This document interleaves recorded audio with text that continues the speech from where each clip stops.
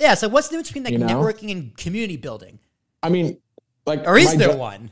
It's a continuum, right? And maybe when you like tip over, or so like my networking at my day job before day one enabled me to build a community. It's the same people. It's just networking is it's not natural to everybody, but it's the more organic. You meet people, again, organically or inorganically. You go to a conference, you go to an event, you hang out at a happy hour, whatever, right? You meet people, you make friends. That's networking, right? And there just happen to be work related, industry aligned friends, right? Or acquaintance, whatever that word is. Like the work friend is like a new category of like social relationship. So you do that a lot. I think that's every single person. First bit of advice from Andrew here. Every single person, if you can figure out how to get paid to network extensively in your industry, best investment ROI for your career, right? If you know you want to play in this thing in marketing and government, I don't care, right? If you pick your thing, find ways to get paid to be outgoing and networking and build connections, because that's where your next job is going to come from. If you leave, that's where your contracts are going to come from. If you want to build a community, that's where that's going to come from. So it does start basically, and this is something I could say, and I will say about community, is that the atomic unit of community is just relationships. And so if you're building a community and people aren't having relationships with each other, you're not building a community, you're building an audience. And so jump back over here, I just had relationships with like 300 people, which is quite a lot, for like, maybe it's not even that huge though, right? Some people have a lot more. So you network, you build relationships, and then you can port that over into a community. And we just decided to start, we said, there's more than what's happening. Frankly, this is also part of the thesis for day one, which is plenty of people will try to break into these founder ecosystems. Like maybe it's your city, maybe it's New York or New York and San Francisco are the big ones, but every city has a little founder ecosystem, right? Boston has a big one, Nashville has a small one, whatever, right? So you want to go meet up and go to the happy hours and go to like the place, the co-working spaces, whatever, the offices where these meetups are happening. That's how most people from like the dawn of like venture capital to like 2020 found their community. It was basically on you to do it. And it was just hit or miss. You just succeeded or not. And a lot of it was how friendly you were, frankly. And a lot of it wasn't even how friendly you were. It was how similar you looked to all the other people who were doing it. And that's not very cool or fair, right? And so venture capital in particular, but a lot of like startup world was very gate-kept by just like the social ties. So these social ties are actually keeping people out. They were very insular. And so what we wanted to do was basically say, hey, let's just like reform some of these social ties and give people like a new, more open door to break in and like remake the social ties together. Like we can be powerful together. We don't need all these other things. Let's just do it here.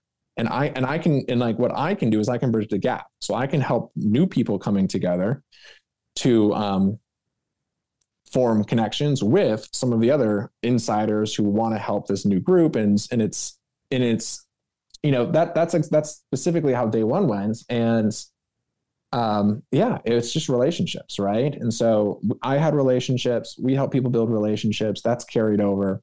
Again, most communities shouldn't be that big, right? I think, because the bigger it gets, the harder it is to manage. Absolutely. Because nothing's worse than joining a Discord server and it's just message, like every 30 seconds. It's just useless. I'm out. It's useless. Yeah. And so what happens on the internet is you have these like useless Discords that really don't do anything, or Slacks or whatever.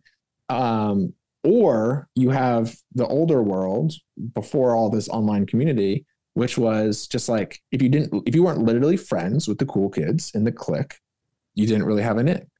And so it needed to be like a third place essentially, where we're intentionally keeping it, small. Even 500 people, that sounds like a lot. That's a good number, right? I have lists. I have every single person. I could tag them tomorrow if I wanted to, but we intentionally keep it small, right?